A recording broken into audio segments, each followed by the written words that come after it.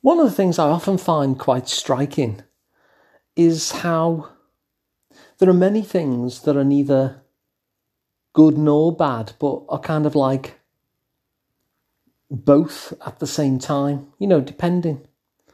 So it might be, I don't know, if you think of fire, for instance, how great fire is when we want to get warm, when we're really cold and shivering.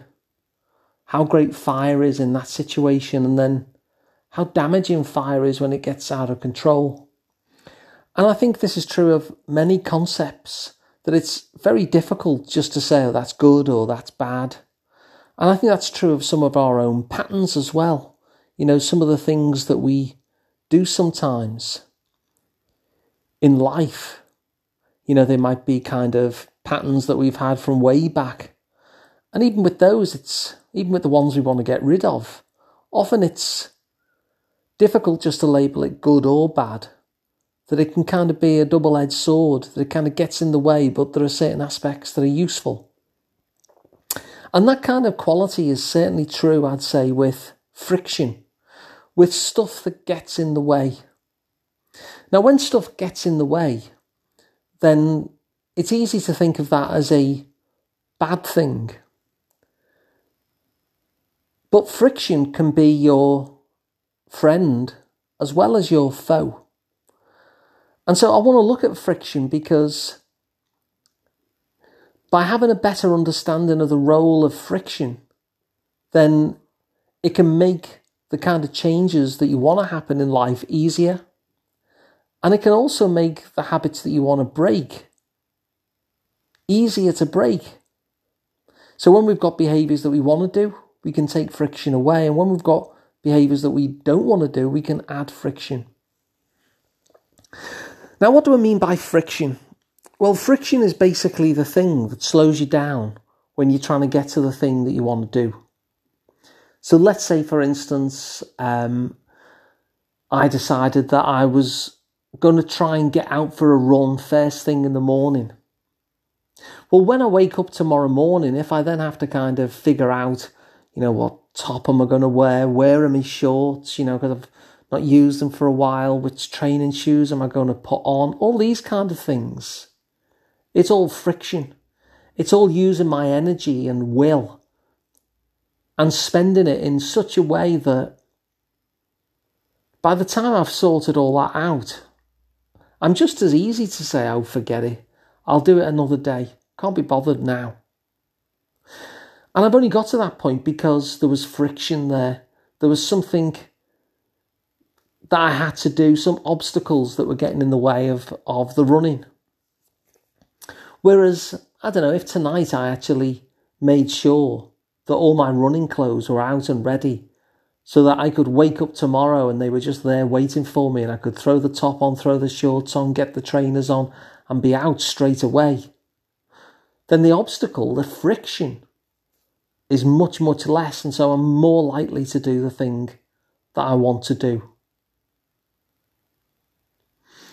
In the same way, when there's something that we don't want to do, one of the things that can really help us out is to add friction to it. So it might be that you, I don't know, maybe you don't want to eat as much chocolate, for instance. That's something that certainly resonates with me, And so one of the ways that I can ensure that I'm less likely to eat chocolate is that when I go to the supermarket, I don't buy any. And so when I'm just sat here of an evening and I think, I quite fancy some chocolate, there's none in the house. Now, I could still get some because I could go and do a 10-minute walk to the corner shop and get some chocolate and a 10-minute walk back. But in order to do that, I've added quite a bit of friction. I can't just, in my slippers and my comfy clothes, head on over to the kitchen, open a cupboard and bring some chocolate back. That's really easy, isn't it? Instead, by not buying it in the first place, it means I'm going to have to get dressed to go out, put some shoes on, get my coat. I'm going to have to walk all the way to the shop. I have to walk all the way back. And suddenly, if I want that chocolate, there's kind of a price to pay there, isn't there? Already uploaded, I've set some obstacles in my own path to get into that chocolate. So if I'm going to get chocolate that night, then I'm going to have to really, really want it in order to go through all of that. So I've added some friction in. So when you're thinking about something that you'd really like to do, or you're thinking of something that you would like to do less of,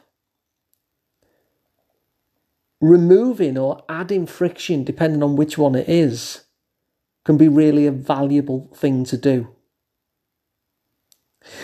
Now, as I'm talking to you now, I'm sat in my living room, and in front of me is a kettlebell weight, because I decided that I wanted to do some strength training, some resistance training. So I bought this kettlebell weight.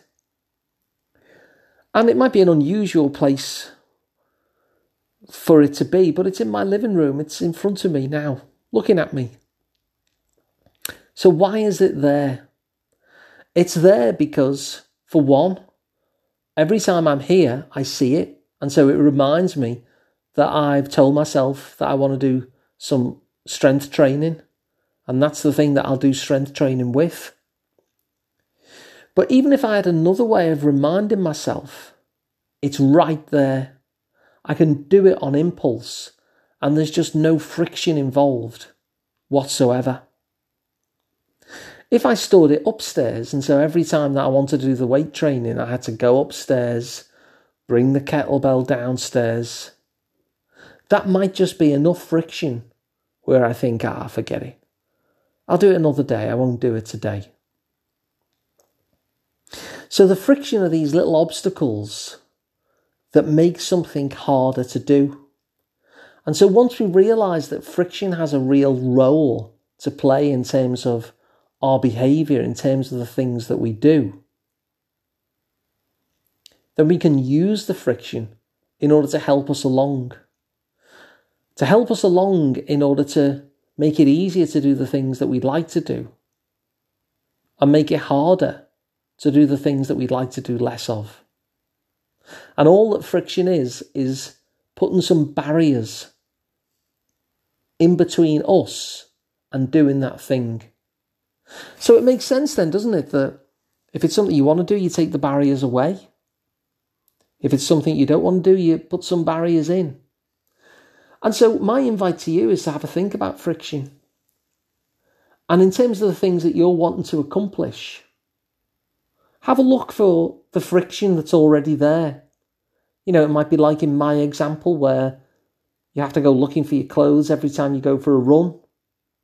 It might be that you want to do a project, but every time you have to do the project, you have to turn the computer on. The computer takes a while to load. What's the friction that's in between you and doing that thing? And how can you lessen or even remove that friction? And likewise, my invite is to look at the thing that you'd like to do less of. And think, well, how can I put some more barriers in the way? How can I add some friction between me and doing that thing that I want to do less of? Whatever that happens to be.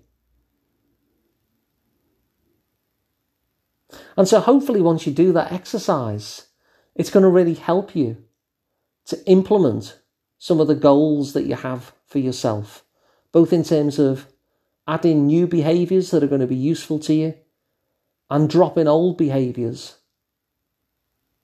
that are getting in your way. And so if you find that useful, then please share it on so other people can get the benefit of that idea. And if you'd like to work with me directly, I'm Alan Parry.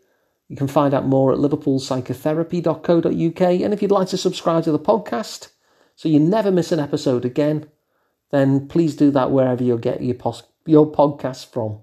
So thanks for listening, and I'll be back again tomorrow with another one.